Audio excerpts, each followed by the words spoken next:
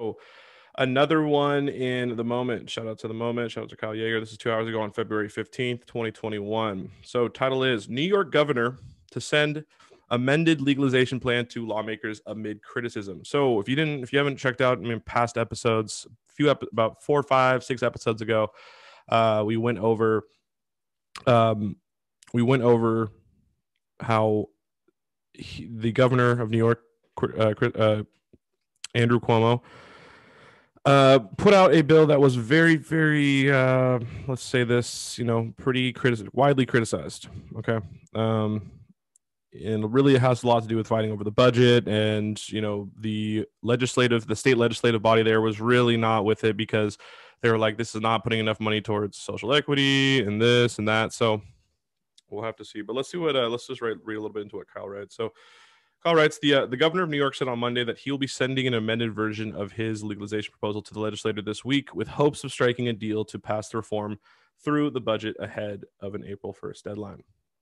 Governor Andrew Cuomo, Democrat, said during a press briefing that while he and lawmakers, quote, don't have an agreement yet, he believes we're making progress, right? The comments come as leading legislators and reform advocates have harshly criticized aspects of Cuomo's initial plan that he proposed as part of his budget last month. Right, quote, I'm sending and this is what Governor Cuomo says, quote, I'm sending an amended bill legalizing flower. It's something we've tried to do for several years, the governor said. It's overdue in my opinion. You have people who are incarcerated for crimes that frankly they shouldn't have a record on. And I agree with him for sure. What is interesting though here is, like I said, they're fighting over the budget. This is what they've been fighting over for years and years and years. New York politics has a historical precedent that is set where whenever there's any sort of major industry coming into play where there's a lot of potential tax money to be gained, New York fights over it. They fight over it quite hard, and there's reasons for that. Historically, you look at people like Robert Moses. I talked about that in that last like 5 or 6 episodes ago when I was talking about this. Robert Moses, someone, if you don't know who Robert Moses is, look into him.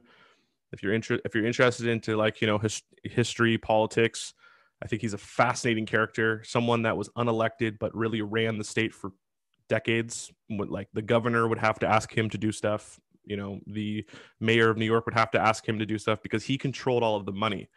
Right, he controlled all of the money because he was the one who controlled all of the taxes on the different the toll bridges and stuff. So he pretty much is responsible for building a majority of what we know modern day New York to be.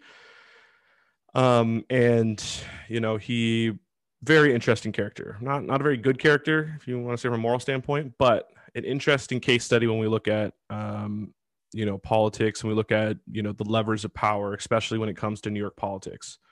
Okay, this is someone who was prolific throughout mid to like I think from like the 40s to like the 70s, he ran New York, and really interesting person. Check it out though, Robert Moses. There's some really great books written on him. There's one main really good book written on him. I can't remember the name of it right now, but fascinating stuff. And I think there's some parallelisms that you could be drawn from there and why there's such a big, fight going on over the budget here. But let's go on to the next segment. Okay.